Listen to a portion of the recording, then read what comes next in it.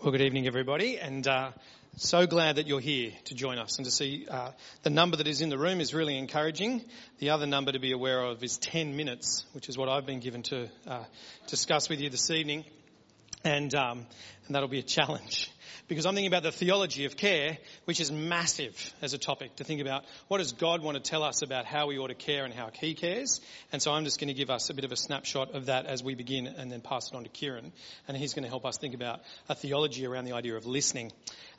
So as we kick it off, though, just think for a moment about the idea of the church and us as a church and ask, how does a church care? Or what is the kind of care we should as a church provide? Thoughts? This is a quick list. How does a church care? What's the kind of stuff? Practically? Yep. And by that, something that springs to mind? Food. Right. First thing on Brian's mind. Food. Good. Yeah. To be inclusive of people? Yep. Yep. So welcoming and that kind of thing, that idea? Yep. People aren't being left out? Yep. Everybody. Yes. In areas of transport, yep. Deeply, to care for people deeply, yep. So not just surface, but deeply to people's deeper needs, and maybe practical needs, Be aware of the needs in the area. So broader needs, even as community needs and that kind of thing. Yeah. Cool. Prayerfully. So my hearing this evening is shot. Good. Yes, we should care prayerfully. Yep. All right. Good. Now, one of the things that, as we started this process of thinking about how we do care and recognising the criticisms that can be made and thinking about what it is to think about pastoral care, because that's often the term that we'll use. And one of the things you'll notice is that we've actually intentionally moved away from that terminology. To talk about NBC Care and the NBC Care team, and to avoid the idea of pastoral care. However, that is at the heart of biblical care, that it's pastoral. But there's a problem with the term, and that was one of the things that we discovered really early, partly that it's hard to define what we mean by that, and it's difficult to limit where that care is distinctly different from the care that we might provide, that might be provided by other community services. What's distinctly Christian about the care that we provide, the pastoral care that we would bring? The other problem with it is often it's associated with the care that the pastors give. It's pastoral care in that sense. But I want us to see that actually it is much broader and deeper than that. Because when we critique the church, and people will say that it's not pastorally caring for people well, typically we're thinking of the care for people's physical needs, that people are falling through the cracks, that people aren't being visited, I stopped coming and nobody noticed. And in that sense, it includes things like visiting people who are shut in and lonely. It includes providing transportation and meals and helps with maintenance and a whole range of things. But Christian care is more far-reaching and deeper and involves more than that. So when we ask what does God's word say about this topic, we're asking about what's the theology of care that we see. And as you start to think about that, one of the big terms that you come across is to realise that pastoral care, or the care that we provide, is all about shepherding. You find that Old Testament and New Testament, that idea and that image, but particularly in the New. And that's why it's called pastoral. Like caring for sheep, it's pastoral in that sense because there's something very vulnerable and needy about sheep. And that's all of us, right? The Bible actually pictures us as the sheep who are in need of being cared for, and God as a good shepherd who cares for us, who calls us to also provide that shepherding for others. So when you start to unpack that and think about that further, perhaps the best place to think around it is in John's Gospel, where Jesus picks up on the idea of the Good Shepherd and then defines himself in those terms. And that he, in fact, sets himself up as the model of what good pastoral caring and loving looks like. And he'll do it far better than any one of us can do that. In the context of John 10, and we're certainly not going to look at that this evening in totality, but just to realise what Jesus is saying. He'll identify himself in many pastoral terms in that passage as the gate, but critically as the good shepherd. But he notices that there's a difference with the kind of care and the kind of attention that he gives to sheep than what other people are doing.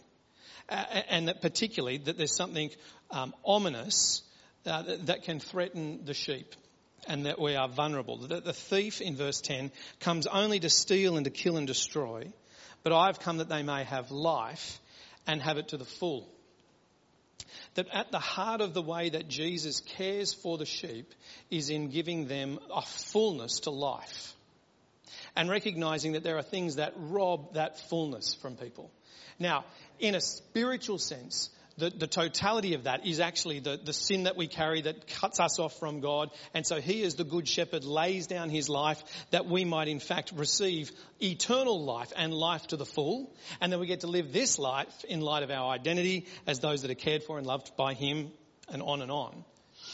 But you recognise in that the deficit that we have and the care that we provide is also recognising the things that destroy, that steal, that rob things from our lives. And we're seeking to care for people who find themselves in those places in their lives.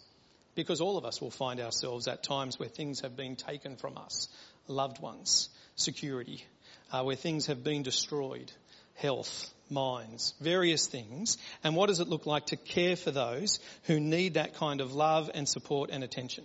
Jesus goes on to say, verse 11, I'm the good shepherd. The good shepherd lays down his life for his sheep. And as you know, you see in Jesus as the model of the good shepherd, one who isn't lording above and ruling and guiding.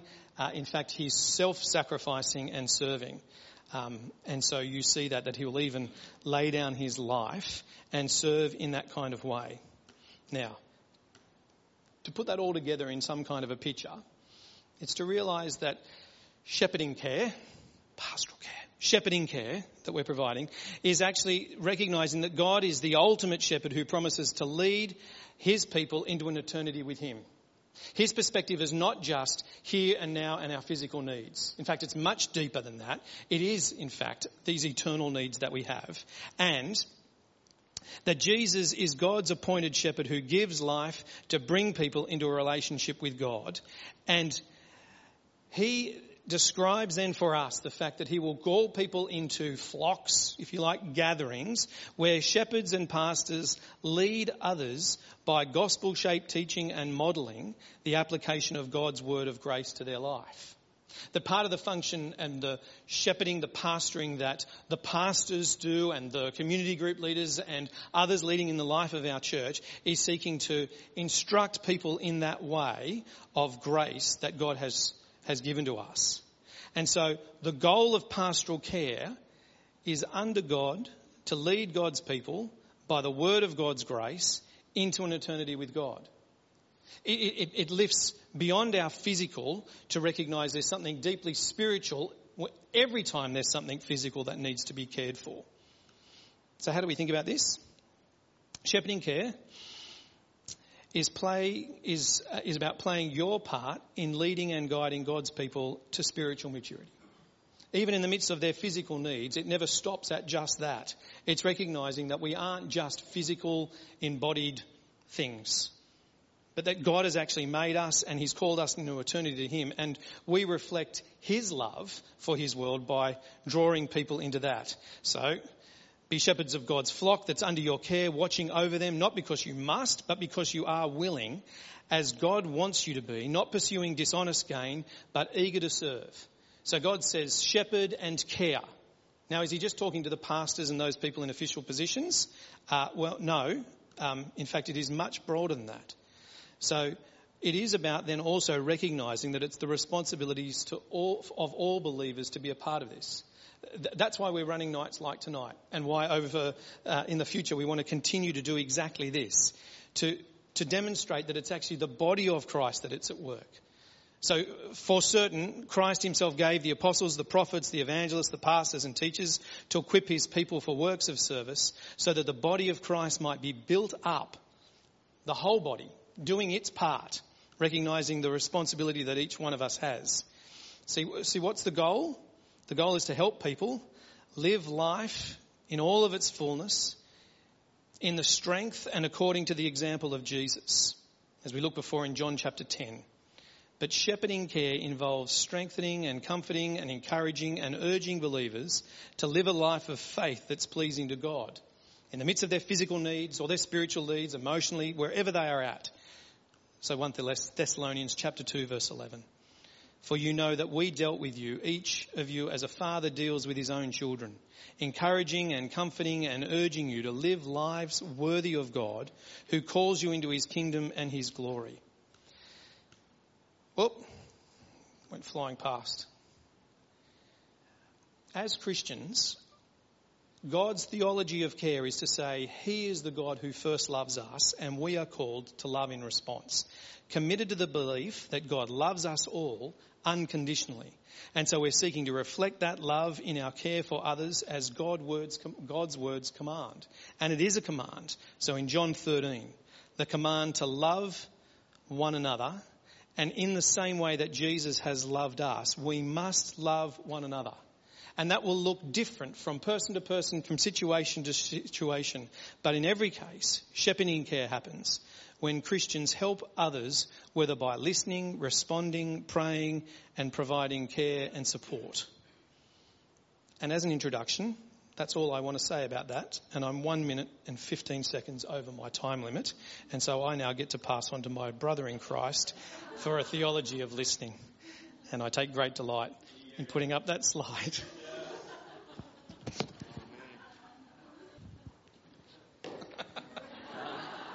Thank you. I got a lapel, so good.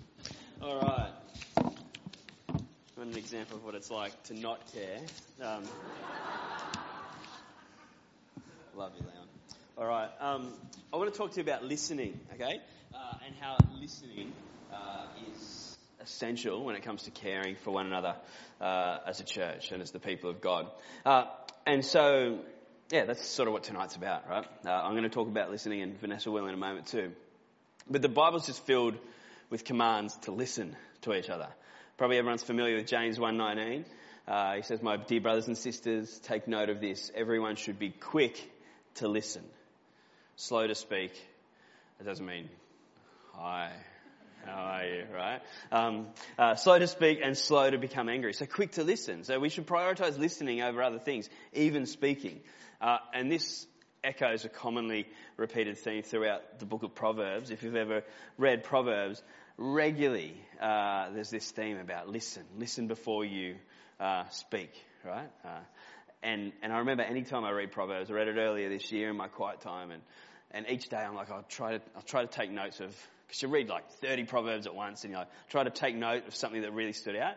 Every day, the one that stood out to me, because it's all through it, was just shut up and listen before you say anything, right? It's really humbling, and this is something I need to be constantly reminded of, that part of my Christian ministry, especially as a pastor who gets paid to stand up in front of you and talk, that actually before I do any of that, I've got to listen. And think about it. As Christians, we're called to love one another. We're called to honour one another above ourselves. We're called to carry one another's burdens, to be reconciled to one another, to be patient with one another, to rejoice with one another, to confess our sins to one another, to serve one another. The list goes on, right? And none of these can be done without the skill of listening. Just think about them again, right? Love one another, honour above yourselves, carry each other's burdens, pray, be reconciled, be patient, rejoice with one another, confess, serve. They all involve the skill of listening. And we all love to be listened to, right? Just think of the last time you were truly listened to and you truly felt heard. It feels good. And we know that it's important to build a strong relationship with friends or family members or whatever. And we know that it's important to care for others. Vanessa's going to share some practical skills soon. But what I want to do right now is give a biblical foundation on why we should listen. Right? A biblical, other than the Bible says to do it. But why? Why should we do it? Why is it important? So the question I'm going to answer is this. Why should we prioritise listening in our care for one another? Why is it the topic tonight of our first NBC Cares meeting, when we mentioned all these things before, like food and transport and money and giving them a hug? Or why prioritise listening in our care for one another? Well, the way to answer this biblically is, you won't be surprised by this, is to start with God. Because as we read the Bible, we understand that God's triune, right? We understand that God is Trinity, one God in three persons, Father, Son, Spirit. And you would have noticed, especially in our recent study through the Gospel of John, but also throughout the rest of the Bible, that listening is an integral part of the Trinity. Think about these few things. Firstly, the Father listens to the Son. The Father listens to the Son. John 11, Jesus prayed, "Father, I thank you that you have heard me. I know that you will always hear me." But not only does that happen, the Spirit listens to the Son as well. John 16, when the Spirit of truth comes, this is Jesus speaking, he will guide you into all truth. For he will not speak on his own authority, but whatever he hears, he will speak. And he will declare to you the things that are to come. But then, let's flip it the other way. The Son also listens to the Father. John 12, Jesus speaking again, "For I have not spoken on my own authority, but the Father who has sent me has himself given me a commandment, what to say and what to speak." But there's more. The Spirit listens to the Father. You might be able to read it. 1 Corinthians 2. "These things," Paul says, "God has revealed to us through the Spirit. For the Spirit searches everything, even the depths of God. For who knows a person's thought except for the spirit of that person which is in him? So also no one comprehends the thoughts of God except the Spirit of God. Now we have received not the spirit of the world, but the Spirit who is from God, that we might understand the things freely given us by God." So the Father listens to the Son. Spirit listens to the Son. Son listens to the Father. Spirit listens to the Father. We see communication, listening. The Father, Son, and the Spirit have been communicating beautifully and perfectly throughout all eternity, right? And will continue to do so for all eternity. And you might be thinking, that's a cool story, but how does it relate to us, right? Well, another profound biblical truth is that you and I, humans, are made in the image of God. We are made in the image of this triune God, this listening, communicating, speaking God. We are made in his image. And so part of what makes us human, part of what makes us image bearers, is that we were created to listen. To listen to God and his word primarily, but also to listen to each other. We were made to be communal as God, the Trinity, is communal. And part of being in his image is to have this desire to be heard, but also a responsibility to listen. And this biblical truth certainly lines up with our experience, right? As I said before, think about how good it feels to be heard, to be listened to, truly listened to. To be listened to is to be heard, and to be heard is to be understood, and to be understood is to be validated as a human being with real needs and hurts and desires. And I think that being listened to feels so good and is so important, because when we listen to someone, we're actually looking beyond the externals to a human, a person, an image bearer with dignity, beauty, purpose. And your listening to someone is actually speaking to them more than your words could, reminding them that they're a child of God, that they're made in his image. I hear you, I respect you, I stand beside you as a fellow image bearer. It's pretty powerful to do that. And so we prioritize listening because it's a function of our triune God that's manifest in all of us, his image bearers. So to listen and to be heard is to really tap into what it is to be truly human and in his image. And so, as James said, my dear brothers and sisters, take note of this. Everyone should be quick to listen, hey? I think that's why we listen. That's why we prioritise it. I'm going to pray. I'm going to pray that God equips us and enables us to do it. And then I'm going to hand over to Vanessa, who will give us some practical tips on how to do that. Let's pray. Heavenly Father, Father, Son, Spirit, you are the triune God who listen, who speak, and who communicate, and who have invited us, your people, into that eternal relationship. Help us to understand what it means to be in your image, to be those who need community, to be those who have a responsibility to listen. pray that through the image of God in us and through the Spirit of God in us, you'll equip us to carefully and lovingly and prayerfully listen to our brothers and sisters and our community. But most importantly, your word, which will inform us and equip us to listen to others well. We pray this in Jesus' name. Amen.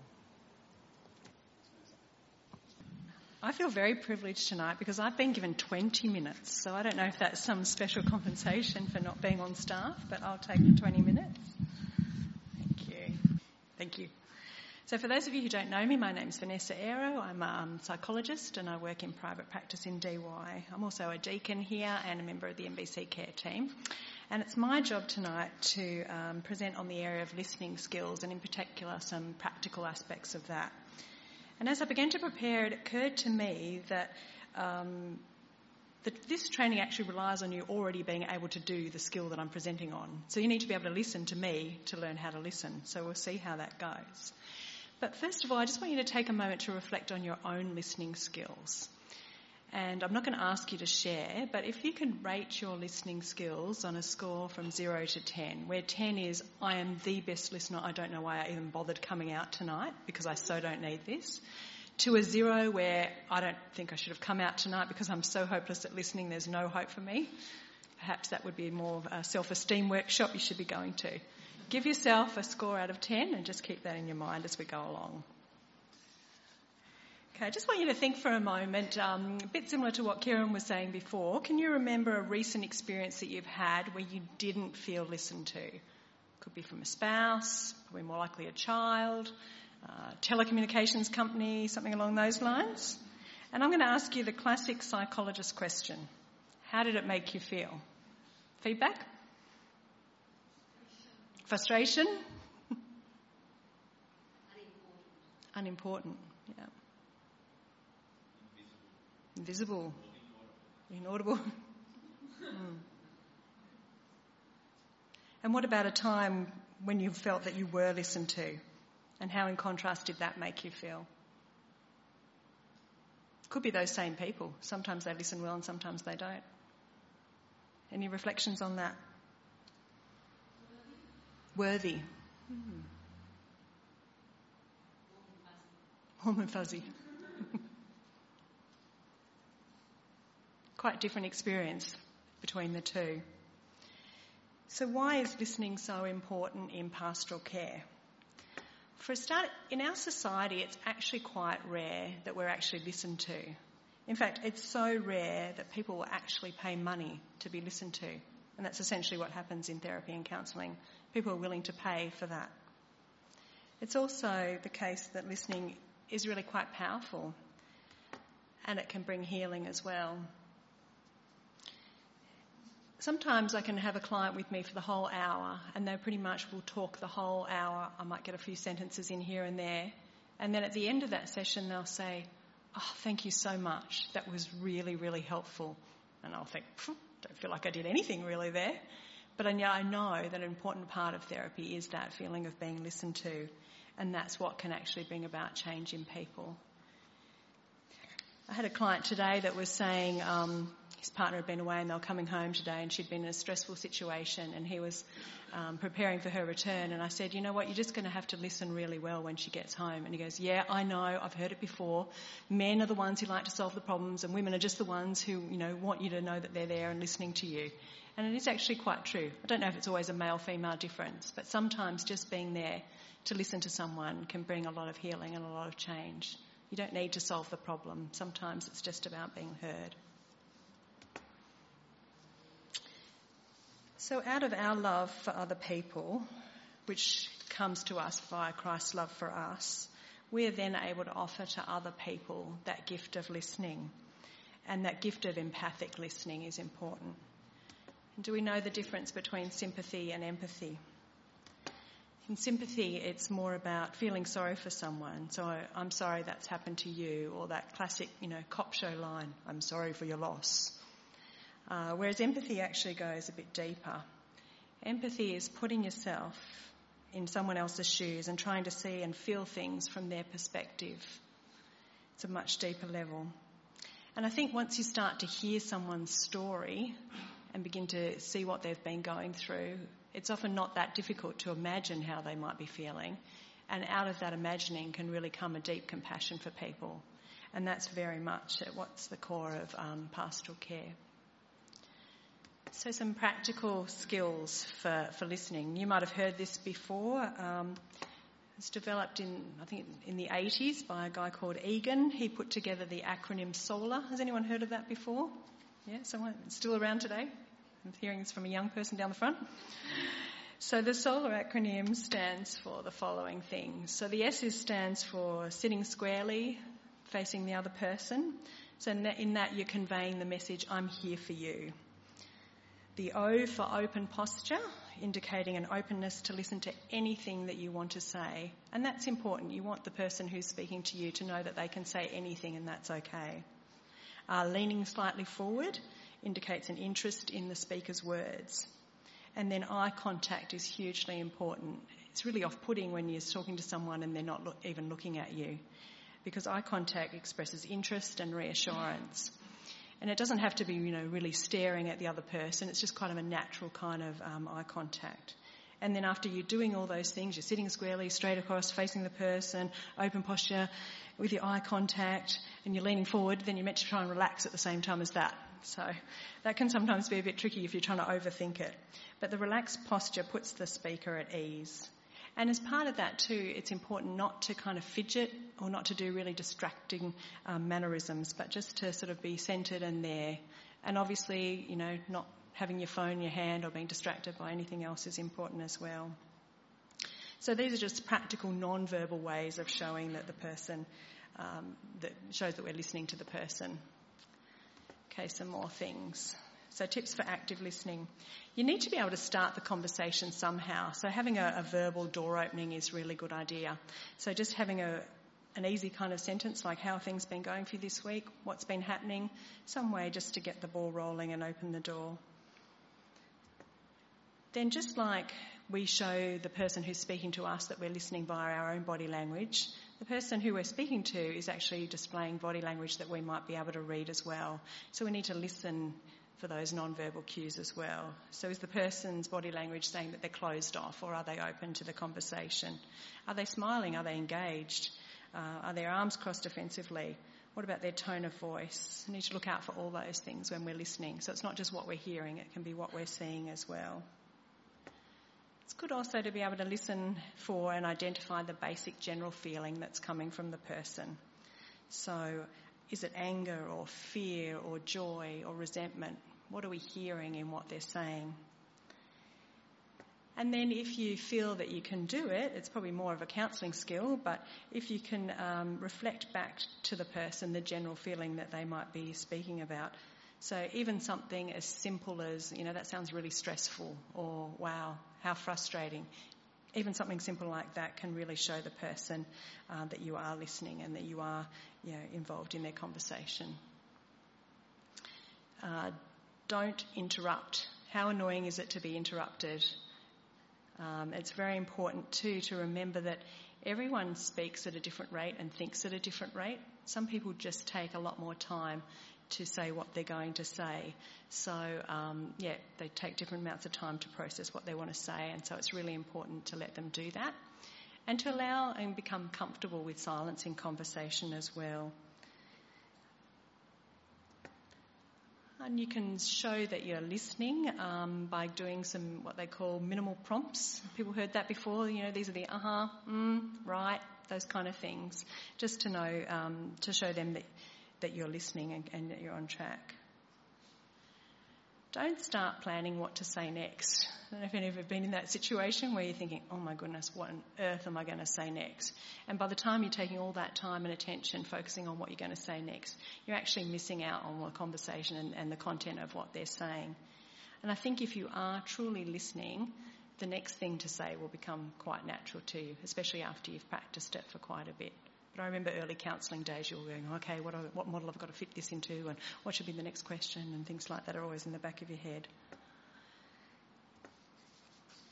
Okay, listen without judging or jumping to conclusions. No one likes to feel judged, And as soon as you feel judged, what do people do? They shut down and don't share anymore. So it's important to listen without judging. Like we said before, don't attempt to solve the problem or give advice. There's a time for problem solving, and often that comes later, but in this point in time when you're just hearing information, you just need to be able to listen. And that's all that's required at that point. I don't know if anyone else has experienced this in community groups when there's a prayer time and people are offering their prayer points and, someone says, oh yeah, I've got this really sore knee, and then before you know it, there's, oh, have you seen this physio? Have you tried this supplement? Have you tried this? Have you tried that? And really the person's just wanting to have the prayer for that. And I think sometimes we fall into that mode when we're listening. We jump straight to problem solving rather than just listening. Stay focused. If you're actually listening well, it's quite tiring. I don't know if anyone's experienced that before, if you've been in a situation where you've had to be really intently listening. It is actually quite tiring to do all that listening. And you might feel quite drained. And in thinking about that, it's important to look after yourself if you are involved in a listening situation, which is quite intense. But yeah, I can look at my Fitbit at the end of the day and see 2,000 steps and yet be totally exhausted. So it is tiring to listen. Avoid me-tooisms. I don't know if you've had this experience where you've shared something, like you've had a cold, and the next minute the other person's telling you that they've got pneumonia or something like that, or, you've said, oh, I'm busy, and oh, you can't believe you've only got 2 children, I've got 4 children, and imagine all the stuff that goes on with that. So not trying to one-upmanship the other person and make it all about you. And this is something that comes out a lot in the area of pastoral care. We need to constantly be asking ourselves the question, whose need is it? And in that situation, whose need is being met? It's more about me than the other person, whereas it should be about the other person. It shouldn't be about me. I've gone to one down. So the one up above says, don't ask direct questions to satisfy your own curiosity. I'm really bad at this because I'm such a natural curious person. I always want to know more. And so I think I fall into this habit quite a bit. But it's important to recognise that the person will tell you what they want you to know, and in their own time and in their own space. Then that next one, we've got paraphrase and summarise. This is kind of a classic skill. I don't know that I do it all that much, so I thought, maybe I should do a bit more of that. It's really just summarising what the person said and reflecting that back to them, and that's another way that you can show that you're listening, and then they can correct you if you've got anything, that's not quite right. So that's quite useful as well. And the last one is practice. Listening is a skill. So even if you rated yourself as 0 earlier on, listening's a skill, and that means you can learn it and then you can practice it as well. So, what are we going to do now? Nothing more scary than seeing a slide that says practical exercise, is there? So what I'd like you to do, so this is where you actually get to try your skills, is to split into pairs. Might be nice if you maybe to go with someone different, maybe not your spouse or something like that, just to make it a little bit more challenging for you. And I'd like you to share something that's happened perhaps this year, where it's not a traumatic story or anything, but just something that might have happened this year that has some emotional content involved in it. So just thinking about that. And so the job is for one person to share the story and the other person just to listen. And then we'll give you a couple of minutes to do that, and we'll swap around, and then the other person can listen, and vice versa. So the listener might want to start off with a nice open question like, what would you like to share, for example? Any questions? Okay, go. Okay, now thinking back to the initial score that you gave yourself as a listener, after going through what we've been through, would you rate yourself the same? Or are you thinking, well, before I thought I was an 8, but now I think I'm, really a 9. Most of that stuff I do.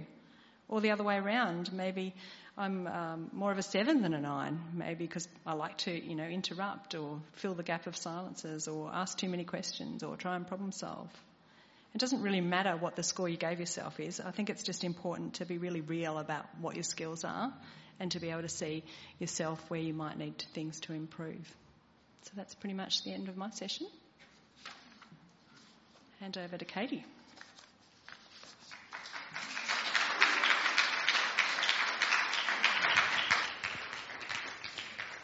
Thanks, Vanessa. Okay, we're going to move into a time of question and answer. So I'd like to welcome back up Kieran, Leon and Vanessa. We've got some mics here and I'm going to run around with this microphone. So if you have a question, in a moment, put your hand up. About 10 years ago, I was asked to mentor somebody who had really serious issues. And, I obviously knew fairly quickly I wasn't equipped to help that person, that person needed clinical help, but wouldn't get it. How do you... and so I guess I continued being a friend, but kept saying I'm really not equipped and I'm out of my depth. What would you have done in that scenario, Vanessa? It's on. It's a really hard question because you're obviously in a position where you actually had a good relationship with that person and then they wouldn't take the next step. Is that kind of the scenario? I didn't actually know them very well at all. Ah, okay. I was asked to mentor someone and it was pretty serious stuff. So. And I think, obviously you can't force someone to get help. But I wonder, whether there's ways of... I'm not actually sure about that. So I think one of the things that we're wanting to establish in the church is that as part of the broad pastoral care that's happening, so that's happening in lots of different places, informally, if you like. So you can think about community groups or conversations you're having after church, in discussions as you're meeting with people, you're having those things, and things can come up and all of a sudden they scale to a level where you're thinking, this is actually beyond what I anticipated this conversation to be. That doesn't mean that we stop caring and we stop listening and we stop loving and praying and working out how to support.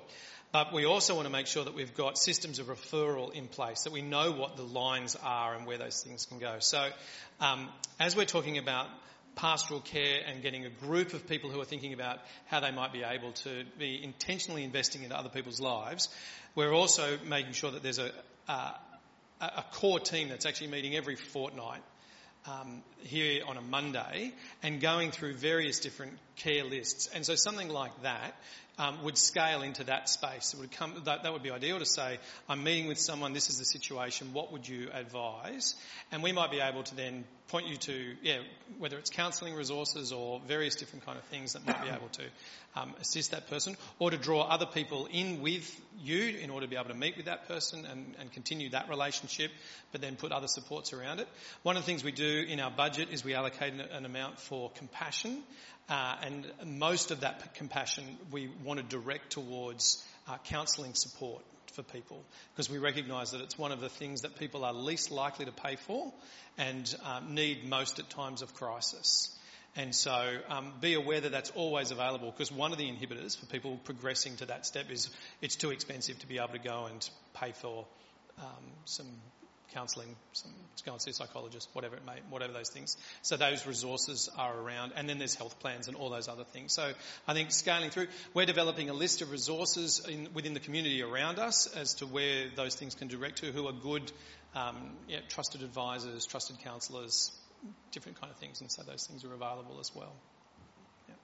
I think it's really important to not feel like you're on your own in it, because that can be quite isolating as well, and it can be a heavy burden on you. So being able to share that with other people. Yeah, and I tell people up front that what I'm not. So I have not trained in clinical psychology. I'm not a trained counsellor. I'm a pastor of a church, and so I can do that function, but that's the limit of it. And so for that reason, I think I've got things that are helpful, but I'm limited in other capacities. And so there'll be other people who'll be much better at being able to help you move through those things. Yeah. I was just thinking that when you do continue that role, say that Angie was talking about, we can actually stop somebody going to a counsellor by them being satisfied with what we say to them, because they don't want to they're too scared maybe to go to a counsellor, and we have to try and not let that situation develop too. Yeah. And then you have the danger of hurting yourself, because you take on all of those things. You don't necessarily have the capacity to be able to debrief or be able to disassociate from those things perhaps. And so sometimes, not only are you unhelpful to that person, it's really unhelpful for yourself to be put into that position. Yeah. It's taking the mystery away from going and seeking help and counselling. I mean, I don't know how many clients I see that say, I didn't sleep last night, I was so worried about coming. You go, wow, have that effect on people before they even meet you. So being able to take away that, fear, I think. taking that stigma away from mental health. Hey, like the more people that say, yeah, I've seen a counsellor, or I've seen a psychologist, or I've done this or that, the more people are like, oh, it's normal. I'm not a crazy person if I have to do it.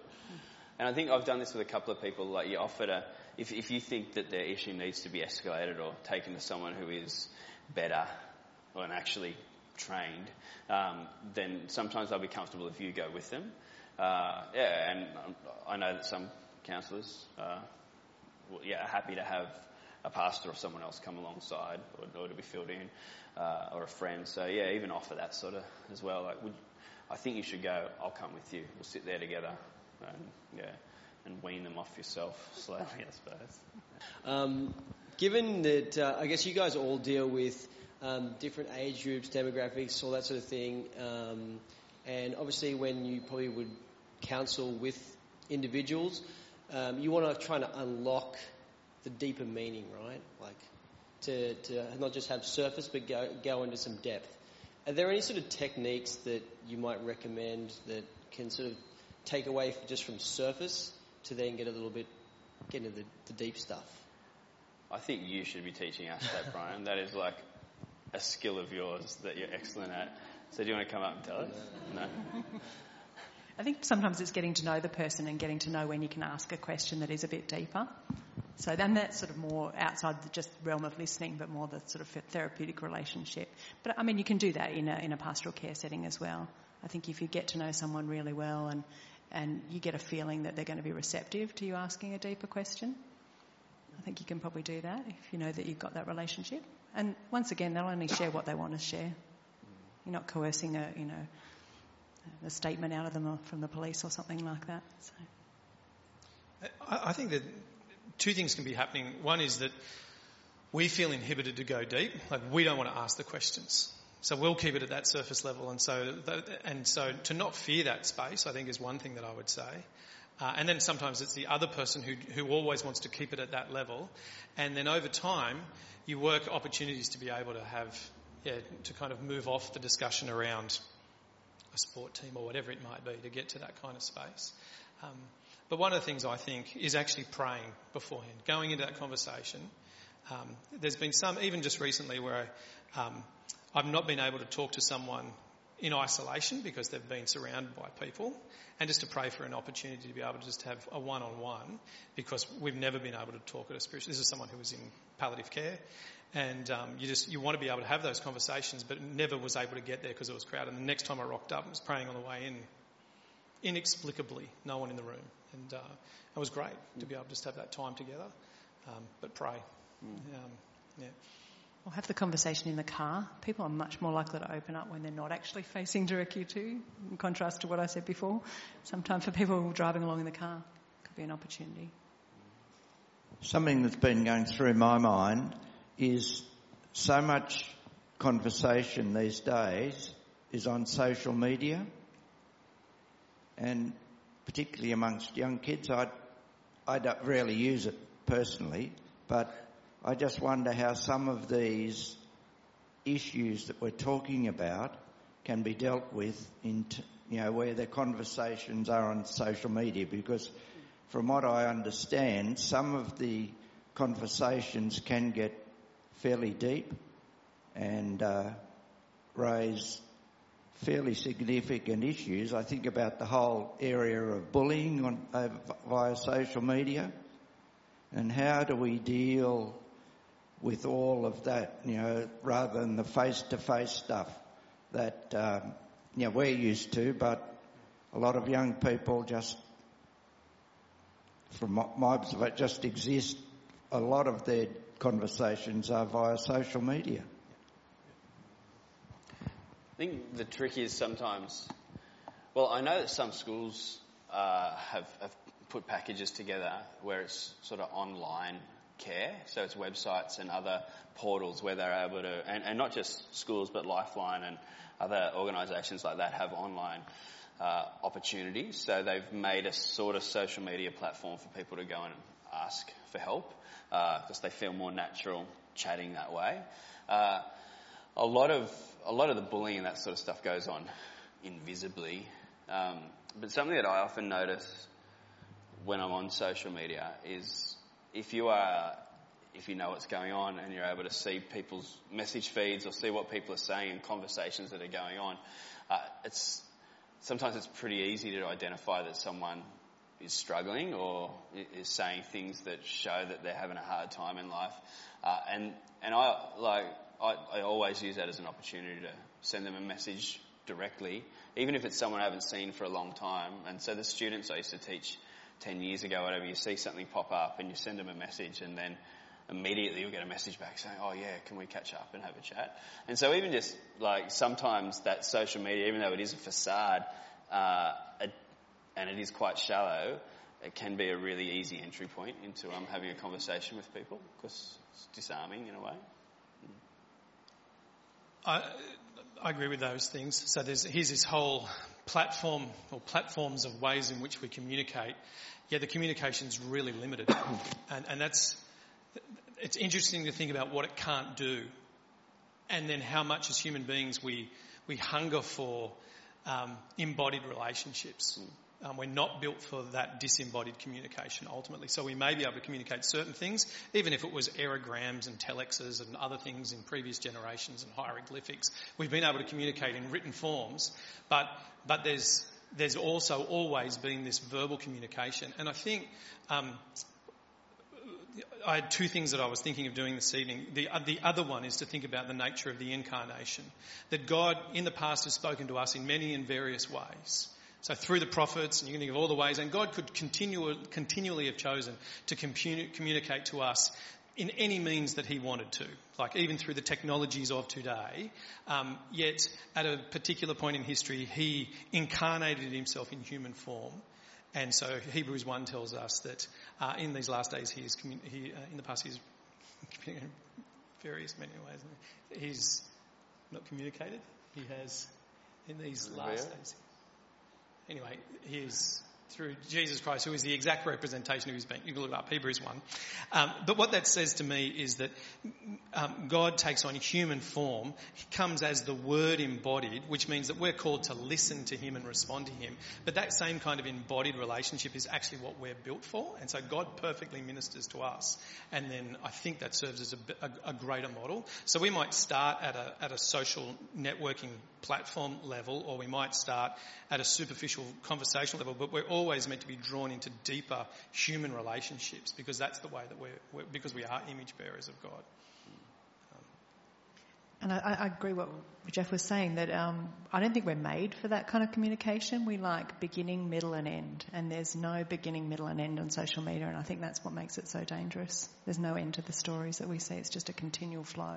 I think that's why we struggle with it. In these last days, he has spoken to us. Spoken was the word, which is ironic. Just a practical thing. So if we become aware of a need in a conversation when we're talking to somebody, what do you see as the structure within the church of how we then sort of get resources flowing? So let me give you a snapshot of that. So we recognise that there are two arms to the way that we care in the life of the church. One is this kind of informal pool of things that take place. You think of deck time, conversations after the services, we're praying for one another. Think of all the things that might be happening in community groups. Some of those needs as they present, we're able to meet them there and then. We can meet and chat and pray and talk with someone. We might be able to follow up that, and maybe something that might just be within the conversation that you and I are having, that those things may be met. It may scale up in our community group, and our community group may be able to serve in those kind of spaces. So that's that informal aspect, if you like. But then on this formal side, and the way that we see this working, as I mentioned before, we have a group that's meeting at the moment every week. It'll slide to probably every fortnight, where we're actually going through things systematically, because we're finding a week a little bit kind of too soon. And we've got a number of lists of which have various different needs that we're monitoring. So part of it would be to notify into that care group that meets on a Monday to elevate things to that level.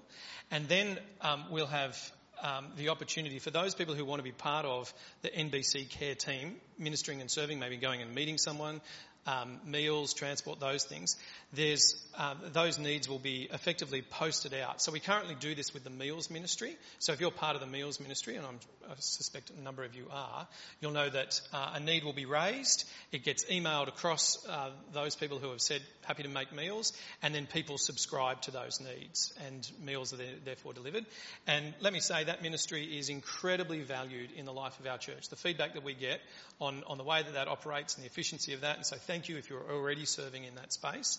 And we will be doing the same thing with other needs like visitation or transportation and those practical needs. So as we're made aware of them, Tinnika, we're going to allocate some aspects of Tinnika's time in the office to administer the posting and the distribution of those needs so that those are met in a timely nature.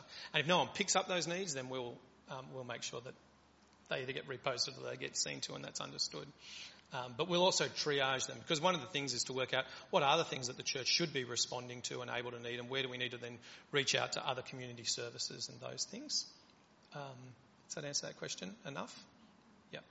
So there'll be opportunities to do that via phone, email, and I suspect also probably a link on the church's website where you'd be able to register those kind of needs, and then they will be then posted through.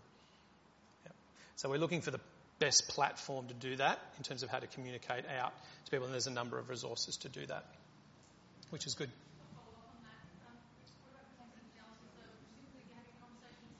Yep. Yeah.